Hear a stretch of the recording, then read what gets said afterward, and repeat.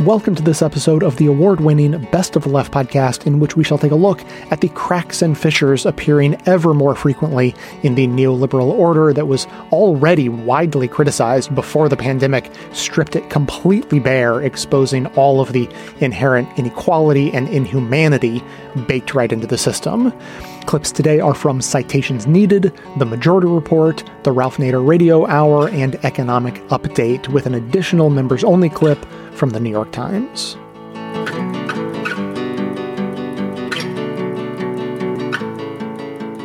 One thing that I'd love to hear your thoughts on is the idea that economics as a field of study, as a concept kind of unto itself, is a science, right? Is a cold, rational, almost academic exercise, unconcerned with emotion.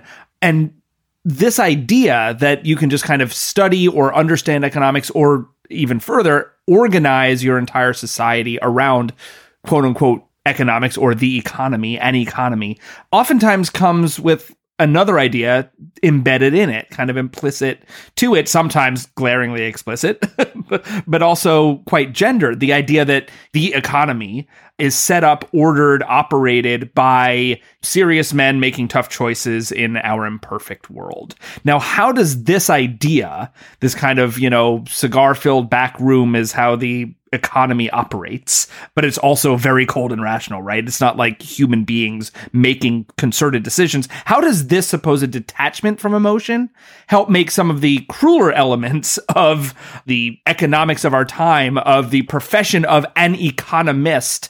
How does that kind of almost embedded cruelty, gendered cruelty often, become more palatable?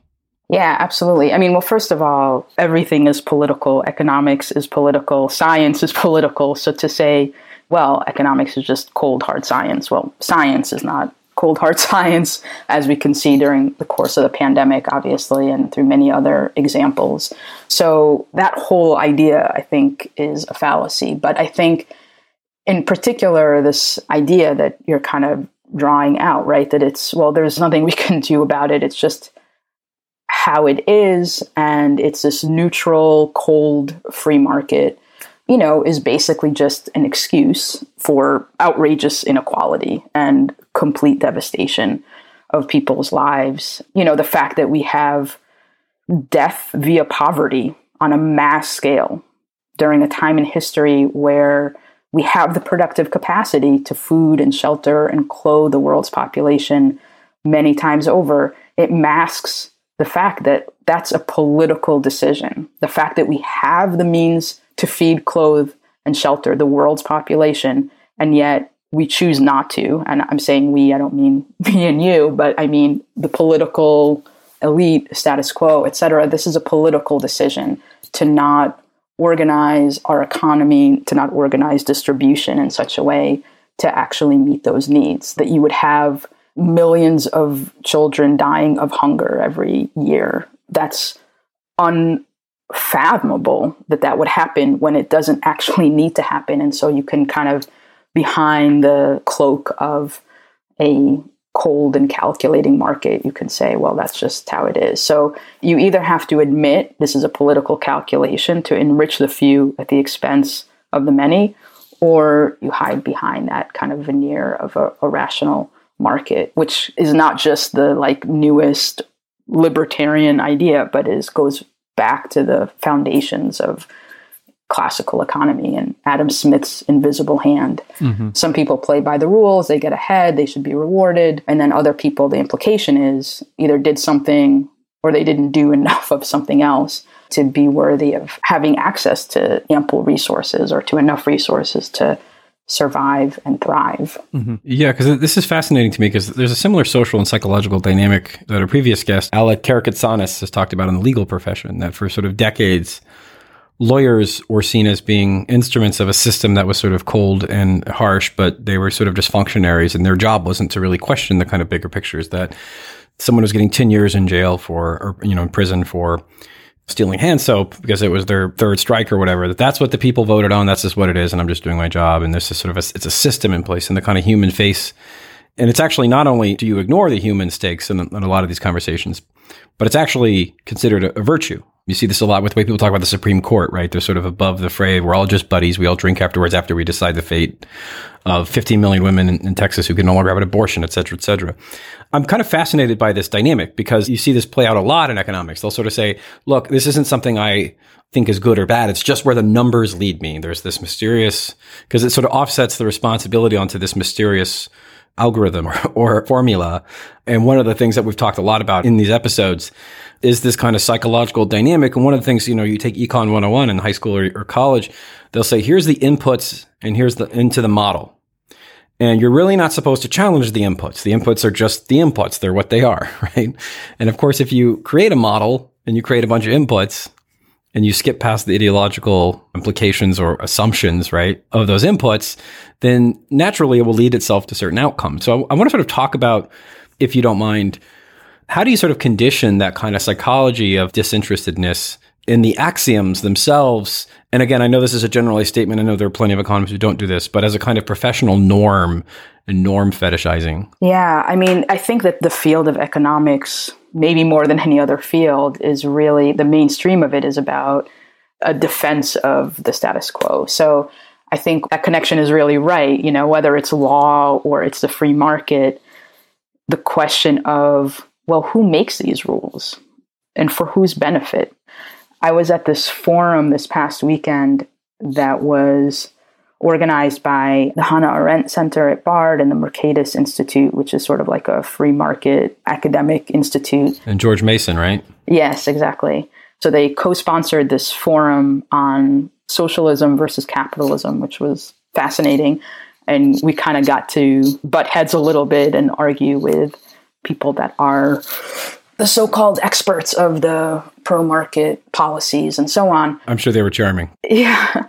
Some of them were very nice people, but the assumptions, the underlying assumptions of all of these arguments were just phenomenal. So like one of the things that came up was around housing. And so one of the pro-market participants was defending evictions on the basis of, there's nothing violent or coercive about it. It's just the state is enforcing the rules of the game.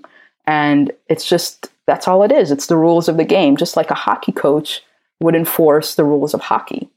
And of course, leaving aside the fact that obviously the rules aren't enforced equally, landlords that preside over rat-infested buildings, gas cut off for over a year. I was just speaking to a couple tenants a couple days ago about their building where they haven't had gas in their building for over a year.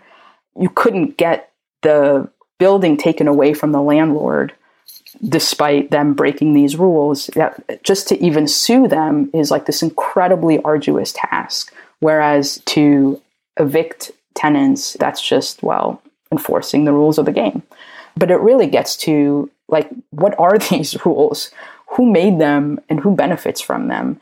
And the free market myth is that the market kind of operates outside of the state or even in opposition to the state in this kind of voluntary free space. But in reality, the market depends on the enforcement of property rights for the landlords or intellectual property in the case of, drugs and vaccines and so on and so forth. The rules are incredibly skewed. And that's something that I can't get into the psychology and the minds of conservative and libertarian economists and mainstream economists and so on, except to say that the entire field is sort of based on perpetuating the status quo. And that's what gets advanced in, whether it's in the universities and academia, and that's what gets advanced in terms of who winds up as the advisors and the quote unquote important people in creating policies.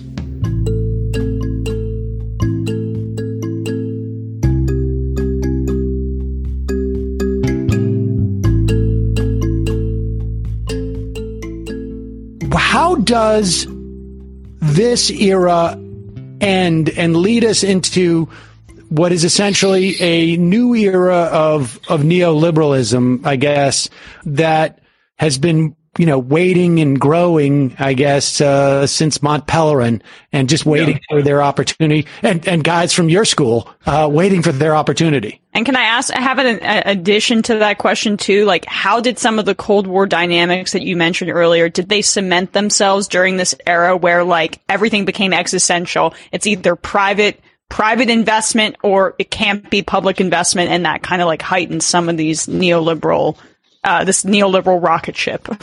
Yeah, so that's right. And I think there's one account of the more recent period, the period we're in, which I think is wrong, which sort of goes like this, which is, in 1980, Ronald Reagan's elected, and then all neoliberal hell breaks loose, and here we are. And I think, no, you have to kind of look at the post-war period, some of the continuities across the post-war period, and you have to understand why the New Deal order failed during the 1970s. Now, it failed most tangibly because there was an era of inflation during the 1970s. But the fundamental weaknesses of the New Deal order, I think, were two. One, which we talked about, is you're leaving investment in private hands. There's a crisis of profitability in the 1970s. And so there's capital flight. There's capital flight from in terms of deindustrialization, and there's global capital flight, which undermines the economic anchor of the New Deal order, which was the expectation that there'd be sufficient private, fixed, productive investment to anchor the economy. And then second, we've also mentioned that the New Deal order privileged a particular individual, the white male breadwinner, and there's all kinds of politics coming out of the civil rights movement that's going to destabilize that as well. So by the time you're in the 1970s, you have a liberal political order that's in crisis, and it should have been in crisis, given its fault lines and its weaknesses. In the book, I argued that the central event that gets us into the new order is the Volcker shock. That's when the chairman of the Federal Reserve, or Carter, and a lot of deregulation efforts, too, began under Carter, not under Reagan, which is important to note, began under the Democratic Party. Paul Volcker is appointed the new chairman of the Federal Reserve by President Carter to try to tame the inflation crisis. And he jacks interest rates up to extraordinarily high degrees. It causes a very sharp recession from 1980 to 1982. And when you come out of the Volcker shock, that's when you're in a new age. It's a new age defined by short-termism, by a shift in investment towards finance, by dependence upon debt, and just the absence of wage growth for most Americans. And that's defined this economic period from the 1980s, till today. I think it's fair to say. Was the response to that recession that was created by basically making money so expensive? How much of what Reagan did in that era, how predetermined was that outcome, I guess I should say, coming after that recession?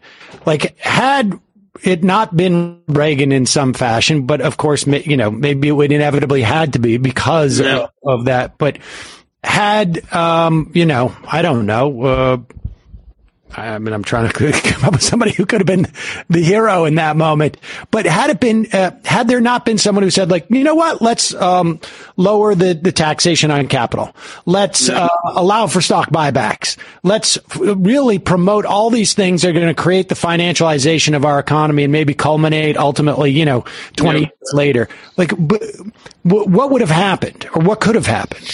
So Reagan's an important politician because how much he changed the terms of political debate about economic questions, right? With respect to taxation, with respect to how we should think about regulation. So he's very important there.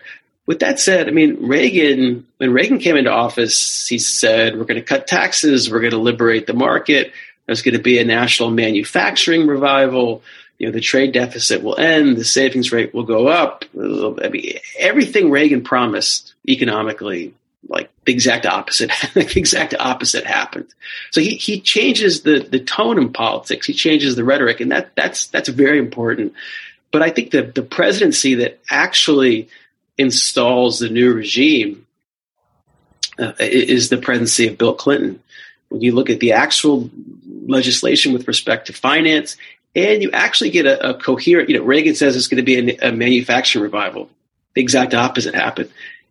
Clinton, especially after 94, after triangulation, after they lose the Congress, where he shifts to the right, they came up with a very coherent vision of a center center-left vision of globalization that's going to be finance-led, which says we have to liberate capital, right? We have to aid capital mobility, and that's going to lead to a kind of equality of opportunity, and it's going to work out to the benefit of all, except it didn't. Attention, everyone. I'm going to be trying something brand new next week on Monday, December 19th at 8 p.m. Eastern. So maybe you've heard of ideas like Ask Me Anything that might be held on social media or Reddit or something like that. Well, I'm going to be hosting one of those, kind of, but as a podcaster, I'm going to do it more appropriately as audio. And where this is going to happen is through a new app that's sort of breaking ground in the world of social audio. It's called Wisdom. And the idea is to create a system that facilitates deep and interesting conversations with thoughtful and amazing people who have some sort of expertise or some sort of specialty, some kind of mentorship that they can share with the world. And I don't know about being amazing, but I know a thing or two about a thing or two, and I'm happy to share. So the talk is going to take place within the Wisdom app. And for you, it's going to be a bit like tuning into a radio show with the option to join me live on air by simply tapping a button that's right there in the app.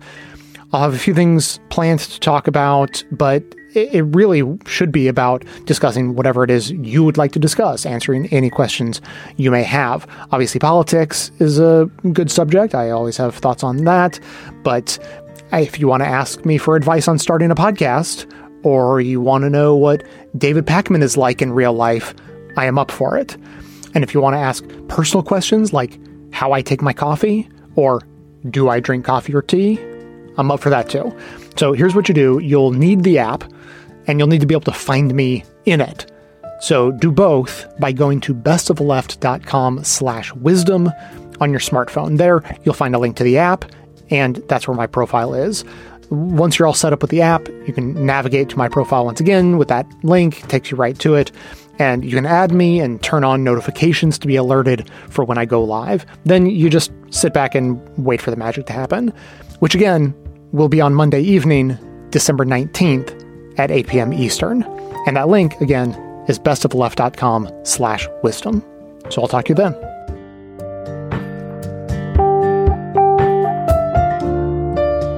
How would you fund the elections? Abolish private funding, public funding? How would you structure that?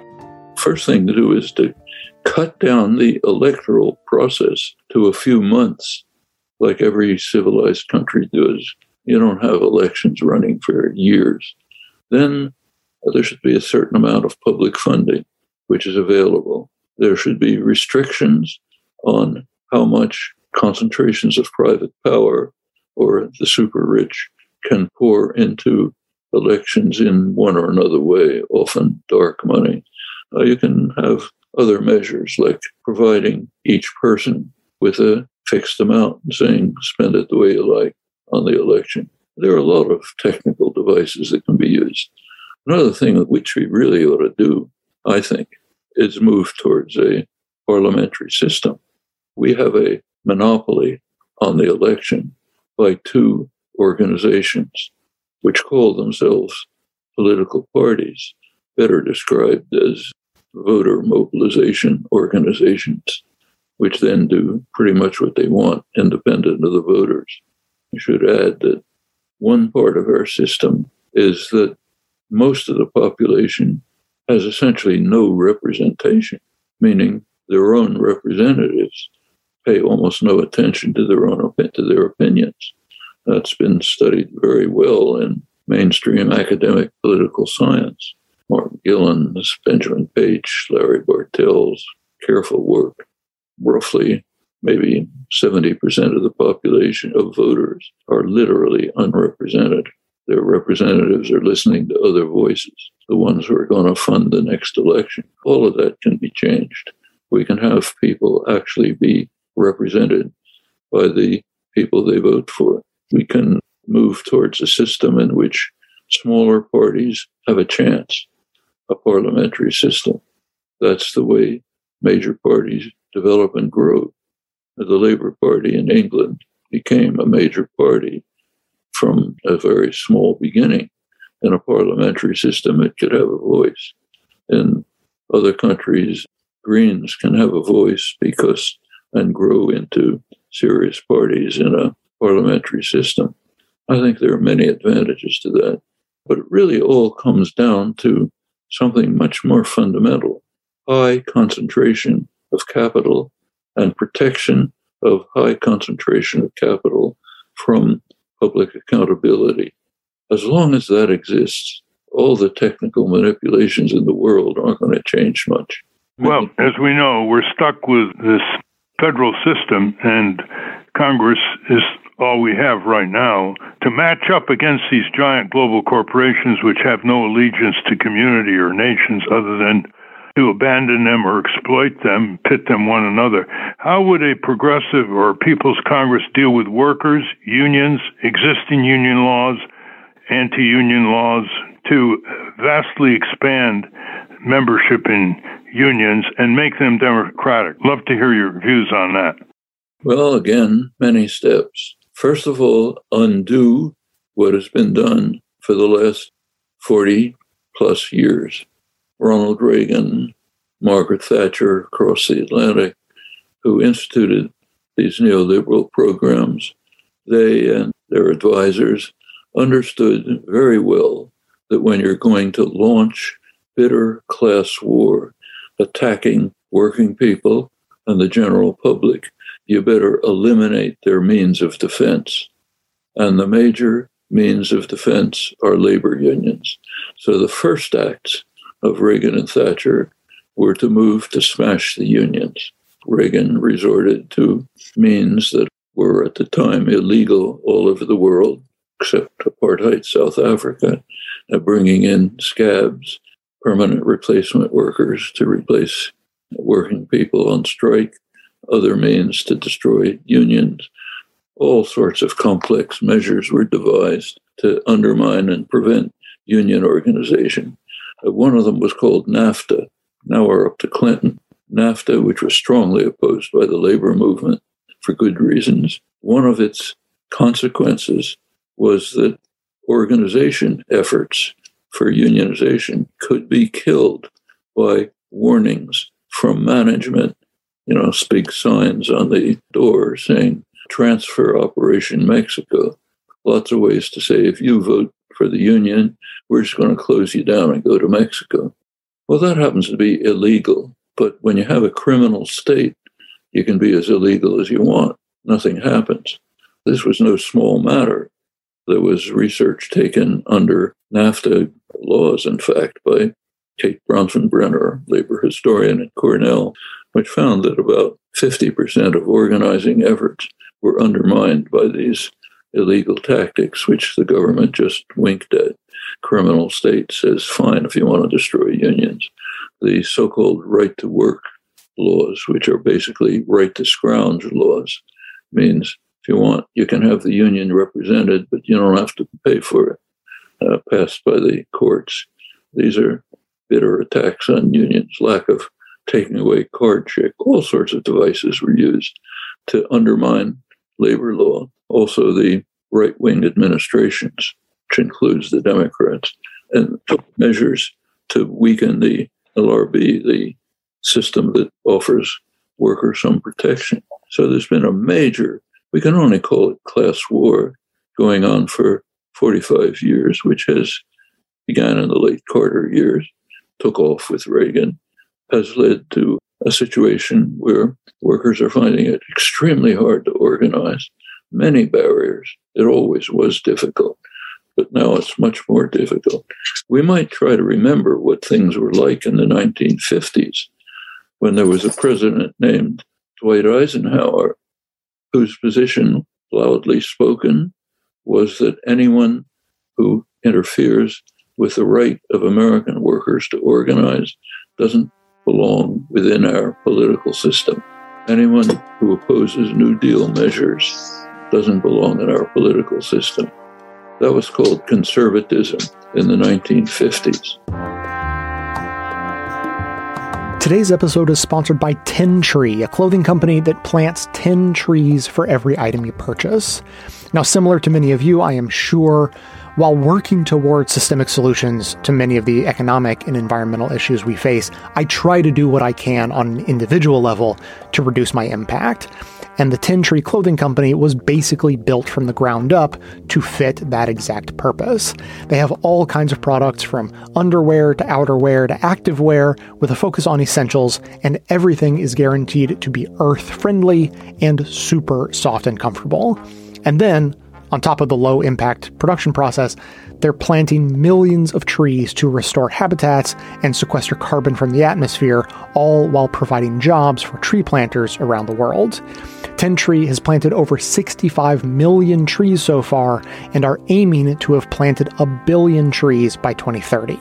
So to learn more about 10 Tree's planting mission and to grab some comfy, sustainable clothes, check out their website at 10tree.com. That's 10 Tree all spelled out.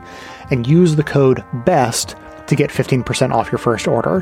10tree.com and use the promo code BEST for 15% off. I think the kind of mother of all of them right now for this topic is the quote-unquote economy. That term itself, we hear that polls show, the economy is what is most important to prospective voters, right? Or to people on the street. What's the number one, bread and butter issue, right? The economy. It's a thing that is just assumed to exist rather than being created, defined, maintained, enforced by humans as a choice. It can mean stuff like gas prices or the stock market or, someone's personal experience trying to get a job. Is the economy good or bad? Is it strong or weak? I think, we were just talking about news media, the idea that does the economy just serve as a synonym for like the NASDAQ numbers or Dow Jones, ticker? Like, can we talk about this idea, like the kind of popular notions of quote unquote the economy and how these concepts are used again and again by our pundit class, by reporters, and what this concept, the economy, deliberately omits, I think, from our analysis and even our understanding of what we're talking about when we use that term. Right. So it goes back to this idea of separating out economics from politics, that these aren't deliberate decisions, that the way that things are set up right now, that the fact that we have historic inequality, that these aren't political decisions, and the outcome of policy, the outcome of things like the minimum wage not being raised for umpteen years or any number of other things. It divorces it from politics and says there's just economics. And yeah, usually, right, the way that it's talked about in the mainstream is a preoccupation with the sort of surface level machinations of the economy. So prices, stocks, currencies, maybe monetary policy. And it really separates not only economics from politics, but also economics from like regular people's lives. Like there's the stock market over there, technocratic arguments about the GDP, and then we have like our lives over here, as though economics is not fundamental to every aspect of our lives. And I think that's broken down somewhat recently, in part just stretching back a little bit further, right, to the last 10 years, just the last decade since the Great Recession and Occupy Wall Street, putting ideas of class and economics back into regular language and discussions, that we live in a world dominated by the 1% at the expense of the 99%, that we have record-breaking inequality. All of these things has come back into a sort of more mainstream discussion, not necessarily in terms of what we hear from like the pundit class, but in terms of the kind of conversations that have, begun to take place. And so I think there's also more of a sense than there used to be, right, that the stock market is unhinged from reality, that actually we do need to concern ourselves with economic issues like minimum wage, talking about essential workers during the pandemic, that like safety and compensation for essential workers, or investment in clean energy versus fossil fuels, right? These are not just economic issues. These are like life or death questions for our planet. But I think even with that beginning to break down, there is still this assumption that the experts know best, and the experts have ideological biases that favor the status quo. And I think that really speaks to why it's important also for the left to inhabit these spaces and to actually analyze the economy and to go further and be able to talk about not just investment and wages, but also to talk about, to bring back into the discussion something that both conservatives and liberal takes on the economy kind of leave out, which is that the entire edifice of the economy is based on exploitation, that underpins all these questions.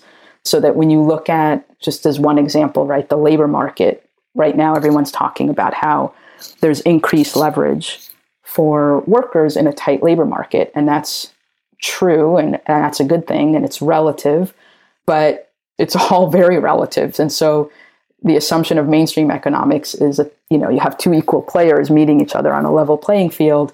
The workers sell their ability to work to the highest bidder. And so now you have a slightly tighter labor market, et cetera. But one of these players, the worker, is compelled through economic compulsion to work or starve, to accept whatever terms they can get in order to survive. So, if you think about like the debate around unemployment benefits, like the Republicans were screaming bloody murder because having substantial unemployment benefits means that workers didn't have as much of incentive to go back to work. But what that really means is that they weren't compelled upon threat of starvation to work at unsafe minimum wage jobs in the middle of a pandemic. And so the whole basis of the discussion assumes that you need these economic incentives to work, which is really another way of saying economic coercion. So I don't know, those are some of the ways that I think questioning the framework of the discussion is really important. Yeah, that was a fascinating few months during the whole made-up labor shortage panic, and the Republicans and then, of course, eventually Democrats supported the sunsetting of the UI extensions, because it was one of the rare examples where people were overtly saying, I think Lindsey Graham even said this explicitly, that people are not going to work if they are worried that they're not going to have destitution and starvation as a result. Like, it was all the sort of veneer went away, and you had these lobbying groups, the National Retail Association, National Restaurant Association, Chambers of Commerce, et cetera, explicitly saying, like, look, our industries can't survive unless it's bare bottom, low rung wages, which are literally the only alternative to complete destitution. Uber as well. And so I don't know, that was because sometimes you'll say, like, okay, the economy needs the quote unquote economy, the American economy, because so much of our industries require precarity. It needs to have a certain amount of poverty, really, basically as a threat. Yeah. And then people say, oh, that's a little paranoid or conspiratorial. And then you sort of see that explicitly being advocated by these kind of industry trade groups and politicians. You say, well, okay, well, there it is. I mean, it's like if tomorrow Joe Biden, the totally fake, not real version of Joe Biden, said, we're going to give $500 billion to solve homelessness, that housing as of today is a right. I mean, I don't think people can imagine how much of a meltdown there would be from not only the chambers of commerce and the retail, associations and the restaurant associations and all the trade groups for low wage jobs, the Silicon Valley lobbyists for gig workers. But imagine, the real estate industry. I mean, it would be a meltdown because, again, the fear of homelessness is like why people will permit, sexual harassment and abuse from their manager at Subway. Otherwise, why would I? Exactly. So, I think the idea of coercion is such a fascinating topic, but it's sanitized through this language of economics. It's better than the alternatives, what they say. It's like when Nick Kristof lobbies for sweatshops for 20 years, he says it's better than the alternative.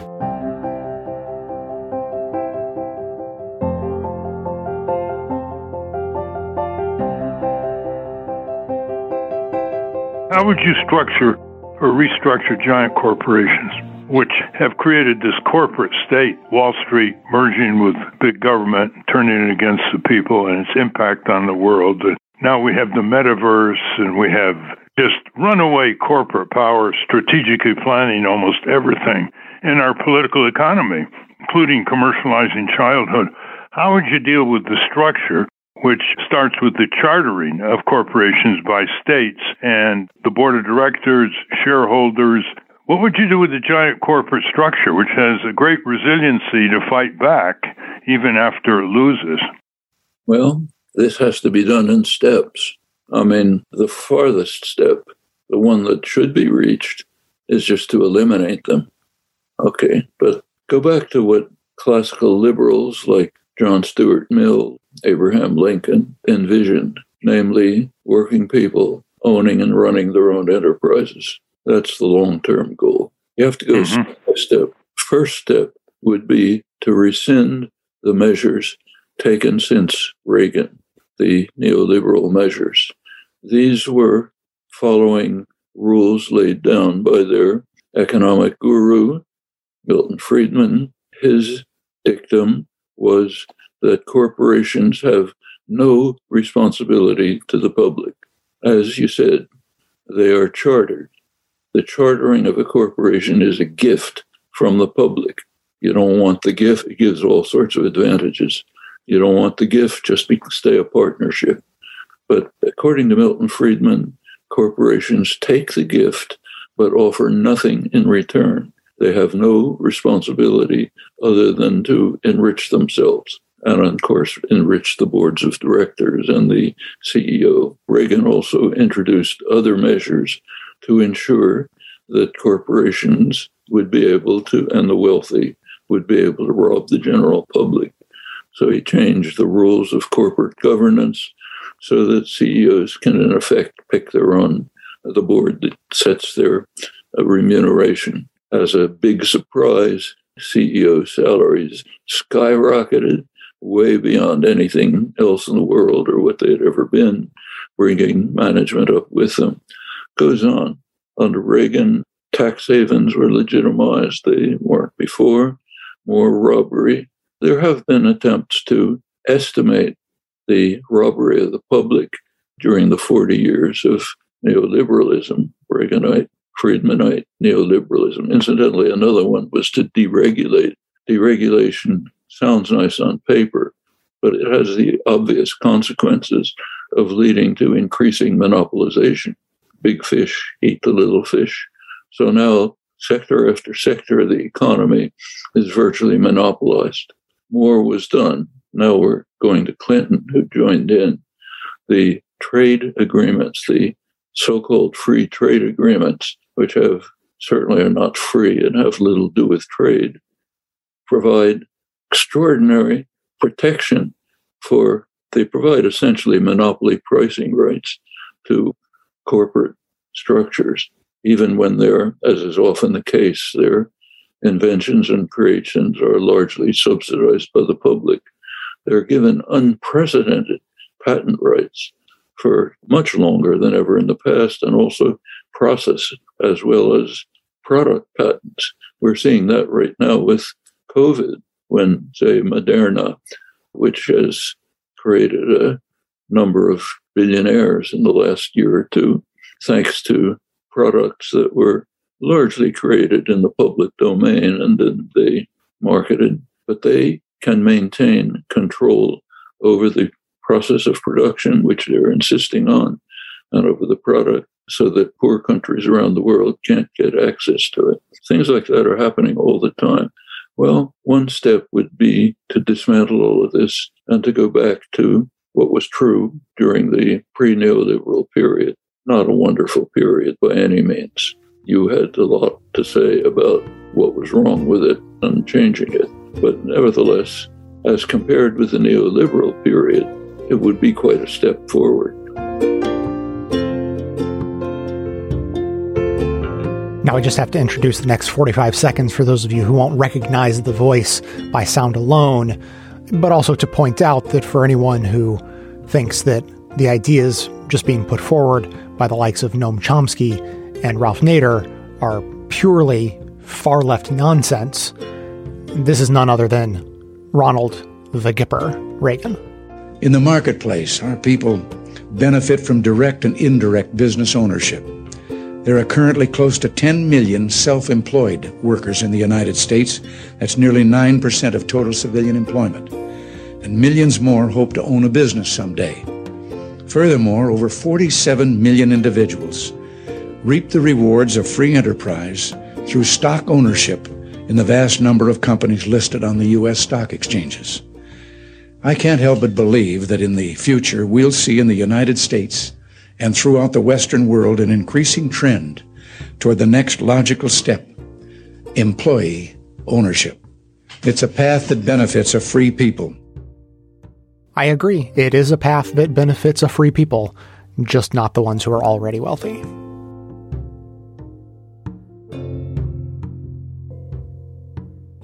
I wanted to identify who's taking the lead and what kind of business structure supports sustainability. And my research led to discoveries that I've outlined in the book, Prosperity in the Fossil-Free Economy, which dives into this alternative business model that can pursue the triple bottom line of sustainability, social goals, and financial goals. And that is the cooperative business form.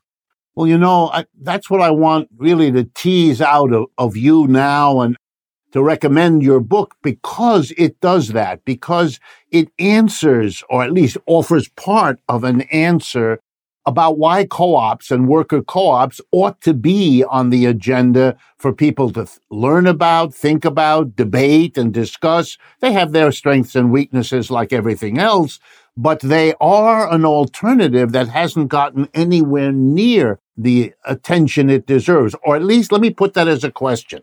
Do you have a sense of your own ending up intrigued by, interested in co-ops and how they might better address the problem? Is that something happening broadly in the social sciences? Do you encounter others in your fields or allied fields that are coming to this? Is this an emerging, is it fair to say that it's an emerging consciousness or recognition?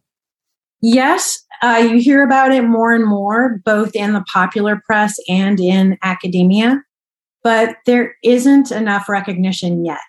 And so when I went to write this book, there just wasn't that much out there on this. And there were no books that were bridging and critically looking at environmental sustainability and how that's tied to the cooperative business design and how cooperatives can be leaders in that area.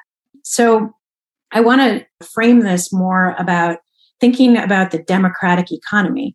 And we often talk about the climate in terms of tragedy and avoiding suffering. And I want to tip that on its head and think about redesigning how business produces broadly shared wealth that can allow us to prosper while we transform to a more democratic economy that doesn't rely on fossil fuels.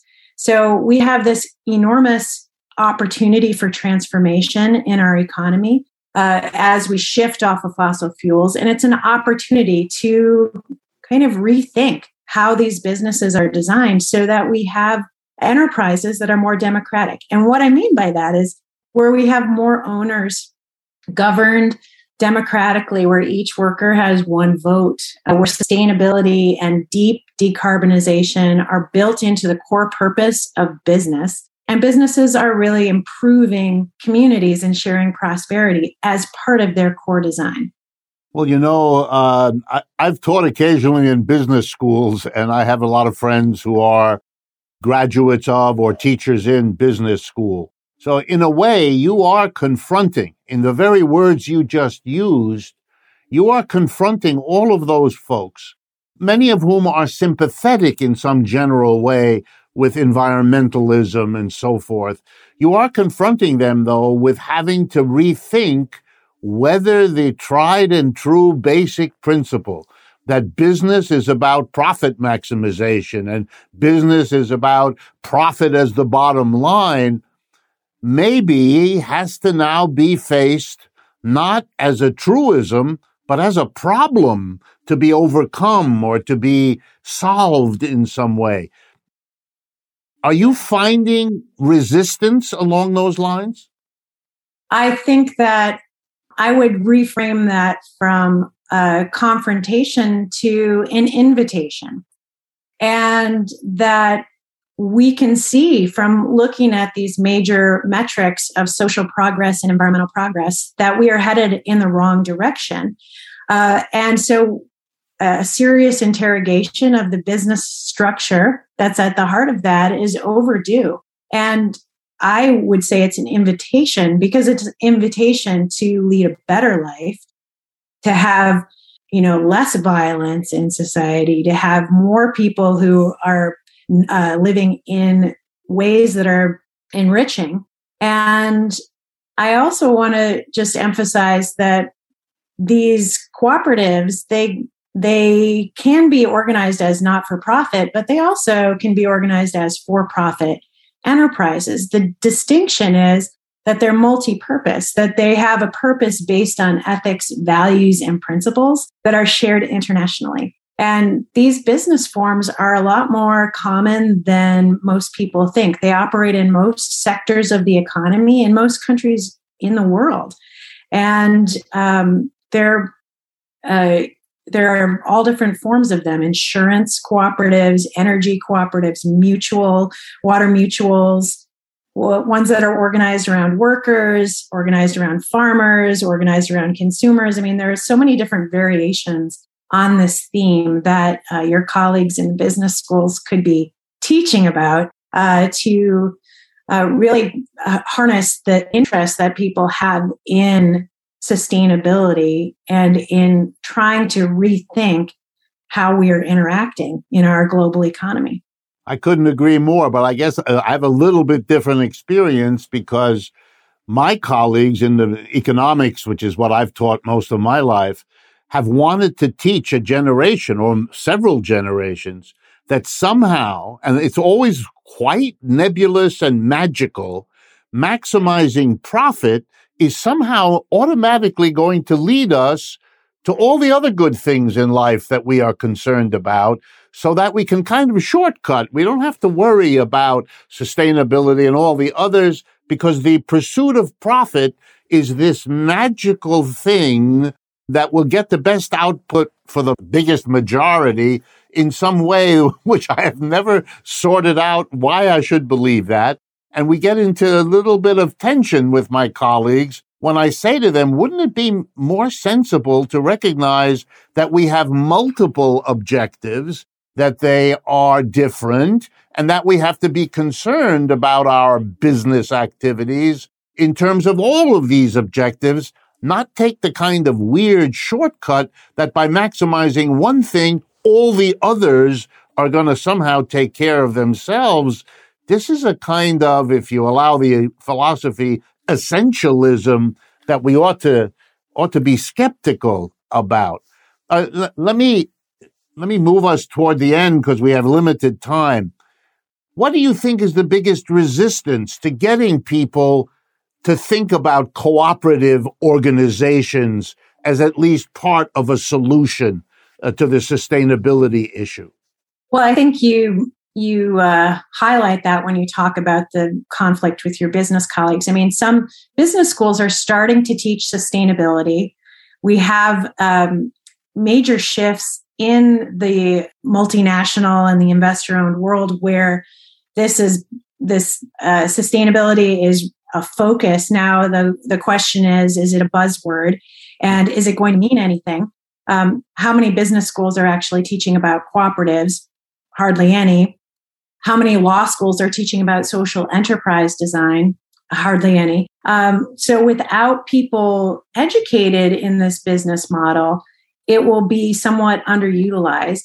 And one of the things I found in Spain, too, where they do have a very robust worker-owner cooperative sector, they passed laws in 2011 to promote the social economy and set goals for its flourishing that reflected their appreciation of all this adds to the economy beyond financial returns. And so we can see that a serious effort to create an ecosystem of support involves legal reforms and education. You can get a lot more details about this in my book, Prosperity in the Fossil-Free Economy, where I have actual examples of leading businesses that have been able to balance multiple purposes, including pursuing financial, but not have that overshadow everything else. Hey, everyone. So we know it's the time of year when everyone is asking you for something. But the fact is that Best of the Left is also one of those entities that is really asking you for something because we really need your help. We're asking for 100 new or upgraded members by the end of the year. But to be totally honest, we'll take as many as we can get. If we get 100, we're going to start asking for more. Because over the course of 2021, a distressing number of members had to downgrade or cancel their memberships because their financial situation had changed. And we've been giving out a lot of financial hardship memberships. Times are tough and uncertain. We certainly get that, and we are feeling it ourselves. Altogether, those cancellations, along with the slowest year in ad sales that I can remember, has really put the squeeze on us. So if you can become a member today, we could really use it. Just head to bestoftheleft.com/support for all the ways to sign up. You can also find us directly on Patreon or right inside the Apple Podcasts app. When you become a member, you not only support the future of the show, but also get to hear the thoughtful and fun bonus episodes that Amanda, our assistant producers, Aaron and Dion, and myself have been putting out every other week just for members. How do we know that they're good? Here is what member Kim wrote to us a while back. The bonus shows feel like I'm getting to hang out with a group of friends who actually know something about the world. You all are so great. Thought-provoking, yet fun, relaxed, but it's obvious that a lot of planning went into it too. It's just the right balance of everything. So we're sorry to hear that Kim doesn't have more worldly friends, but we really appreciate her support and all the kind words. And personally, I think that the bonus shows have only been getting better since she said that a few months ago. Now, if you upgrade or sign up right now at the $6 per month level before the end of the year, you'll receive our exclusive, custom Best of the Left digital wallpaper for your phone and tablet, designed by us, not some underpaid freelancer. We did it. And this artwork is loved by people as discerning as Nick from California, who actually kicked his own children off of his home screen in favor of our art. Got my Best of the Left art. You're in fierce competition for my lock screen because my kids are 1.5 and 5, so they're at peak cute. But you are definitely my new home screen background. You know what they say, aim for the moon and you'll land among the stars. Maybe the lock screen was never in the cards for us, but the home screen, it's still an honor. We'll take it.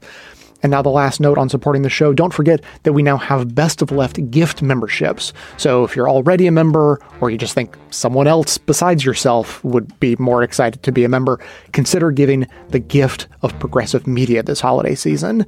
It's always the right size, and one of the few gifts that actually has the power to improve the quality of conversations. A scented candle can't do that. Well, maybe. It'll change the mood in the... Anyway, as always, thanks for your support. Now here's the small print. If you sign up or upgrade through our site or on Patreon, look for the link to the artwork in your confirmation email. But if you sign up for your membership directly through Apple Podcasts, there won't be a link to the artwork in your email, but forward your receipt from Apple to j@bestofleft.com, and I'll get right back to you with it.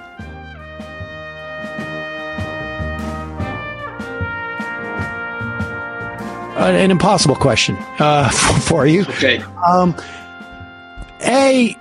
Absent of a pandemic, is there some type of progression as you look back over the 200 years where you could sort of there's a trajectory where you could perhaps, and I know as a historian this is not your job, but where you could perhaps get a sense of what the trajectory was, to the extent that there was.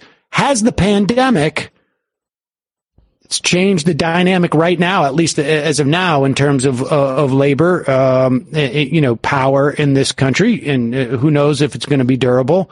There's some who are arguing that it will. Is the pandemic going to fundamentally alter that trajectory? Well, you quite rightly, it's an impossible question, but I won't dodge it. I mean, I think the answer is yes. Of course, we have to see. I mean, I argue in the book really stops in 2010. It stops with the turn to austerity in 2010. that actually, given the depths of the crisis in 2008, that it looked like it could be a turning point, a new age of American capitalism. But instead, in terms of the economics, it didn't happen at all. Actually, the Obama administration very competently, put that capitalism that existed since the 1980s back together. And that's the economy we really still had going into the pandemic. With that said, politics and the kind of sensibility around, is the economy doing well or not, that's really shifted over the last 10 years. So I think that kind of neoliberal age is fractured. I think Trump especially contributed towards fracturing it by turning to economic policies, some that were right out of the Reagan playbook, like tax cuts, but others trade, are very, anathema to typical conservative, or even, the kind of 1990s high tide of trade liberalization. So I think even before the pandemic, it's not clear what, right? But it's clear that things are breaking up. It's clear, I think, to most people who are, even remotely, wise about these issues. The levels of inequality in the economy are just not sustainable. They're not sustainable economically. They're not sustainable for our politics, or they're not sustainable socially. So I think even before the pandemic, the mood was very much that something's got to give here.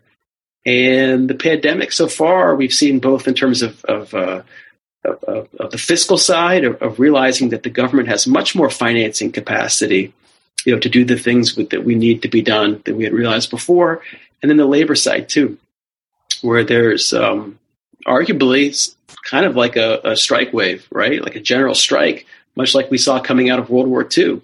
I think a very similar episode. And we'll see how much leverage, working people can get on the economy coming out of that. But I think things are changing. And, we'll see what happens. But very likely we're entering into an age of capitalism with very different qualities.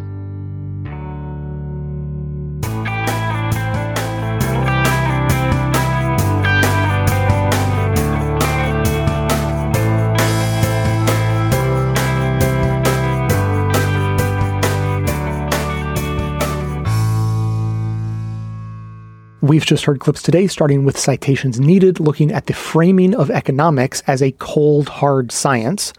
The Majority Report looked at our current neoliberal age through the lens of the New Deal era it came out of. The Ralph Nader Radio Hour talked with Noam Chomsky about the funding of elections and the legacy of union busting. Citations Needed discussed economic coercion amid the pandemic.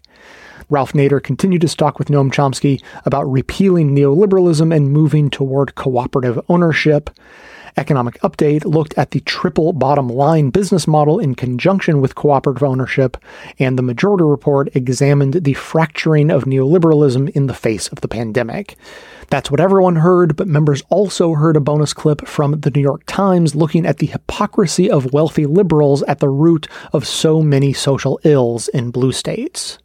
To hear that and have all of our bonus content delivered seamlessly into your new members-only podcast feed that you will receive, sign up to support the show at bestofleft.com/support or request a financial hardship membership, because we don't make a lack of funds a barrier to hearing more information.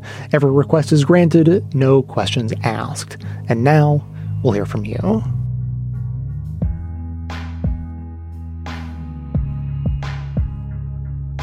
Hey Jay, this is Jade from upstate New York. I was so happy to hear such a good episode on disability issues. We had an email discussion about the needs for this kind of episode many years ago, but I didn't know what sources to use since we are so often a forgotten demographic.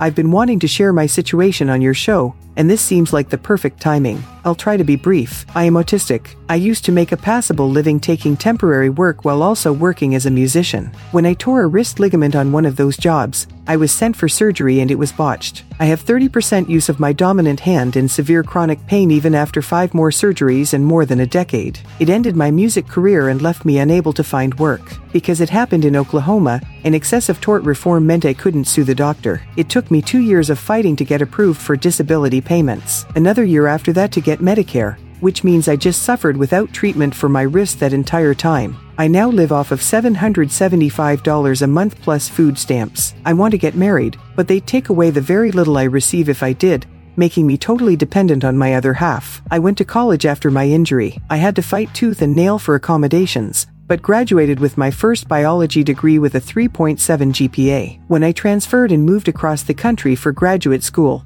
everything was great on the tour and correspondence, but they denied every accommodation when I arrived. I wasn't given note takers. I was left in the woods on a hike because my legs gave out when I was supposed to be on bed rest after an abdominal surgery. I was punished for having panic attacks while on a field work trip for 3 weeks because they gave me no time to work by myself. This is just the tip of the iceberg. I got the Department of Justice to act against the school, and while they said I was right about everything, the best they could do was have the school let me retake the inaccessible courses for free, which I tried, and they were still inaccessible. On top of that, the school retaliated against me for reporting them. I got my $80,000 student loan bill discharged because the government considers me too disabled to work. If I'd been able to get the degree, there's a chance I could have. The world forgets disabled people in most cases. In others, it purposely tries to exclude us. At best, we are kept way below the poverty level. We absolutely need help. Thank you for spreading the word.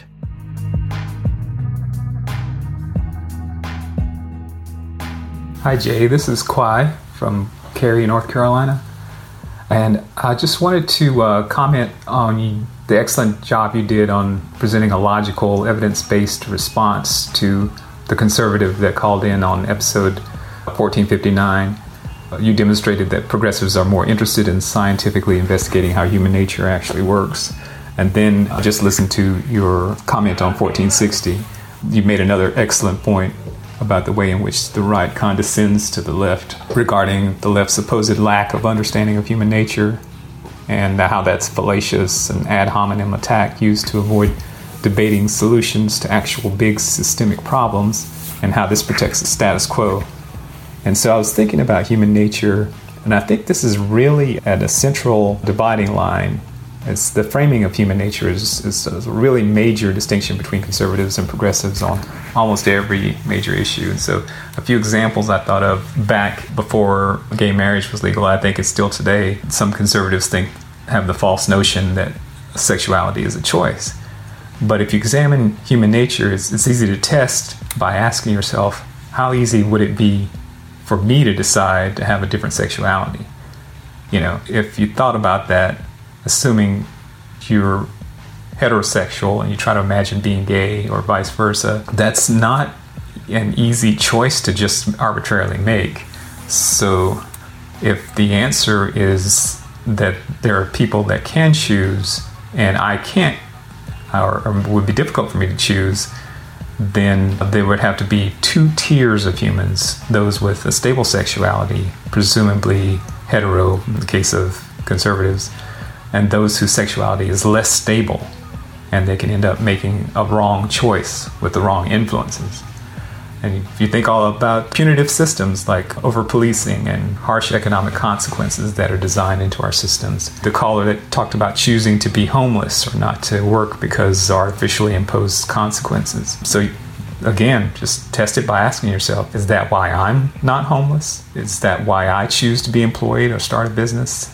Is it because I'd rather live homeless, and I know that there are police out there harassing me? So I'm assuming the answer is no for that caller. So there, again, would have to be two tiers of humans, those who have a natural tendency to choose not to be homeless and those who need to be forced not to want to be homeless. And so then you think about power and identity politics, equity. So there's a thought on the conservative side that if black people gain political and economic power, they would harm white people or otherwise disadvantage them. Or if women gain political and economic power, they will harm men or otherwise disadvantage men. So testing that theory, I have to ask myself, is that how I would behave if the situation were reversed? If the answer is no, then there's, again, two tiers of humans. Those who wouldn't seek revenge after being under oppression and those who would. So I see this through line that if you're conservative, I think the core belief is there are at least two different tiers of humans. Humans that are, quote unquote, like me, and then there are others who are divergent deviant, less intelligent, less moral, ethical, and just generally less worthy. And thinking this way blinds people to the inequities designed into systems. Their conclusion is unequal outcomes just demonstrate unequal worthiness. The alternative to that point of view, if you're conservative, is that everyone's deviant, ignorant, immoral, unethical, unworthy. Either way, it's the systems and institutions that are not to blame, but the humans are. And the progressive point of view is that there's one tier of human beings. Human nature is dynamic and complex, and we're all capable of decisions and behaviors that are more helpful or moral, but not some arbitrary grouping.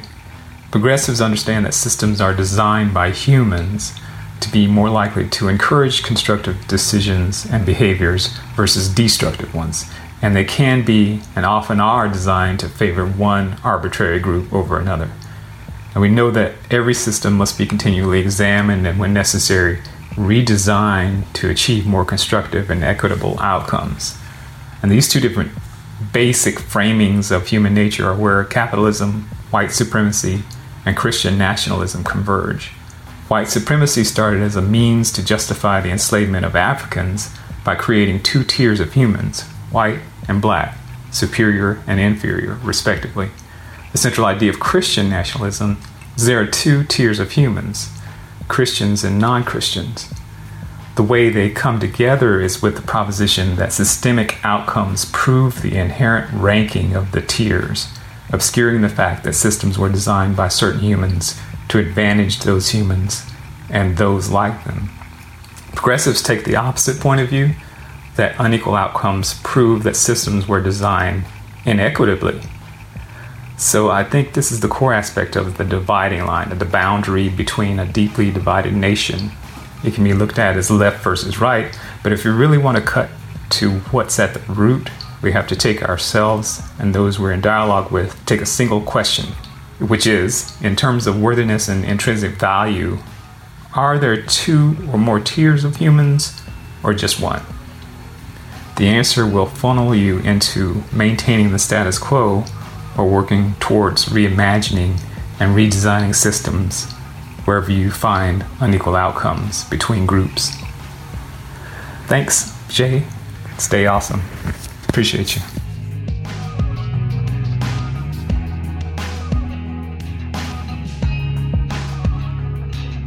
Thanks to all those who called into the voicemail line or wrote in their messages to be played as voicemails. If you'd like to leave a comment or question of your own to be played on the show, you can record a message at 202-999-3991 or write me a message to jay@bestofleft.com. So thanks to Jade for sharing her story and to Kwai for all of his thoughts on human nature. I do have a little bit more to add. I thought I was done with this, but first of all that talk over the last two episodes about human nature and policies, and I never thought to bring up the war on drugs once. It didn't even cross my mind. Can you believe that? I mean, it's only the best example of what we're talking about here.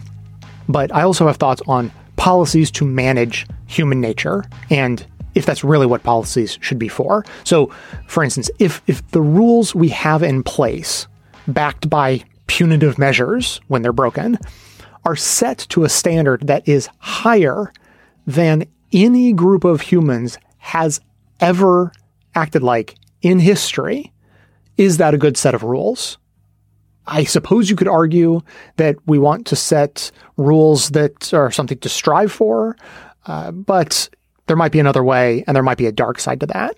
Because if you have rules set up that you know going into it are going to be broken all the time, it sort of creates this set of lofty ideals that can then be used to perpetually prove the terribleness of humans in need of saving, in the case of Christianity, as discussed previously, and to sort of scapegoat the failures of systems onto the backs of those individual terrible humans, as in neoliberalism, which we heard a lot about today and Kwai sort of touched on.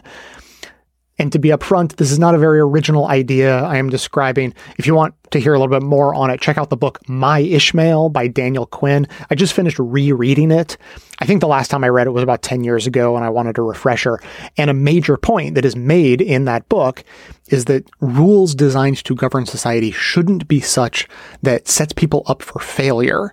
Using the Ten Commandments as an example, it's a list of thou shalt nots, meaning that they should literally never happen, but as we know, they happen all the time. The argument being that this is a bad way to make laws and actually diminishes the idea of law or the respect for law itself. We've been making millions of laws over thousands of years that we fully expect for people to break. And that means that we have no choice but to punish people for doing exactly what we expected them to. And when we write all these laws that we know people are going to break, people lose respect for the whole idea of law. The alternative vision put forward in the book is not to outlaw mischief, is the word chosen to describe like anything bad. It's to not outlaw mischief, but for the law to spell out how to undo mischief. So in modern terms, the closest thing I can think of that we have to this is restorative justice, which is focused much more on undoing harm to whatever extent possible and restoring society and the aggrieved parties, as opposed to setting rules and doling out punishment. So talk about building policies that take human nature into account. Okay, now actually one last thing on this. I realized today that I haven't talked about this conservative political cartoon in years, but it is way too relevant to this discussion to leave out. I saw this single frame political cartoon with a clear conservative perspective years ago, and I found it to be a great insight into conservative thinking. So I'm just going to have to describe it to you.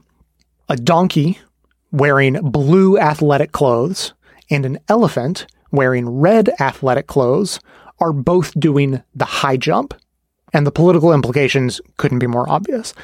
The bar on the high jump for both is labeled moral standards, but the bar in front of the donkey is set at ankle level, while the bar in front of the elephant is set at head height. The donkey is easily jumping over the low bar of moral standards in front of him, while the elephant is heroically leaping in an effort to clear the high bar of moral standards set before him. But alas, the elephant tips the bar and knocks it off, to which the donkey pronounces, "Hypocrite."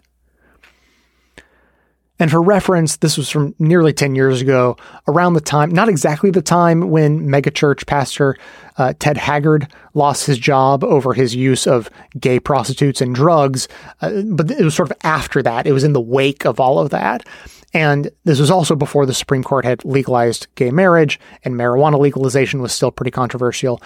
So you could read headlines like this one about Pastor Kevin Swanson of Generations Radio saying that Democrats want to ensure, quote, everybody is committing homosexual acts and high on drugs, unquote. He also said that Democrats are deviously working to strip back government control over marijuana and homosexuality, quote, in order to maximize the immorality of the people and, quote, increase the size of government. I mean, of course, you always got to throw in a jab about the size of government. All these liberal laws letting people do whatever they want with their own bodies and lives, they clearly don't understand anything about human nature and the need for the church and government to squash it. Which actually got me thinking, is that what conservatives have meant this whole time? That human nature is inherently evil and needs to be squashed, which is why liberal policies that cater to human nature are bad, while conservative policies that do nothing but harm people and go against human nature are actually good and righteous because it's human nature which is wrong. We might actually be getting somewhere. I may have a clearer understanding of this discussion than ever before. As always, keep the comments coming in at 202-999-3991 or by emailing me to j@bestofleft.com. That is going to be it for today. Thanks to everyone for listening. Thanks to Dion Clark and Aaron Clayton for their research work for the show and participation in our bonus episodes. Thanks to the monosyllabic transcriptionist trio, Ben, Ken, and Scott, for their volunteer work helping put our transcripts together. Thanks to Amanda Hoffman for all of her work on our social media outlets, activism segments, graphic designing, webmastering, and bonus show co-hosting. And thanks to those who support the show by becoming a member or purchasing gift memberships at bestofleft.com/support through our Patreon or from right inside the Apple Podcasts app. Membership is how you get instant access to our incredibly good bonus episodes, in addition to there being extra content and no ads in all of our regular episodes, all through your regular podcast player.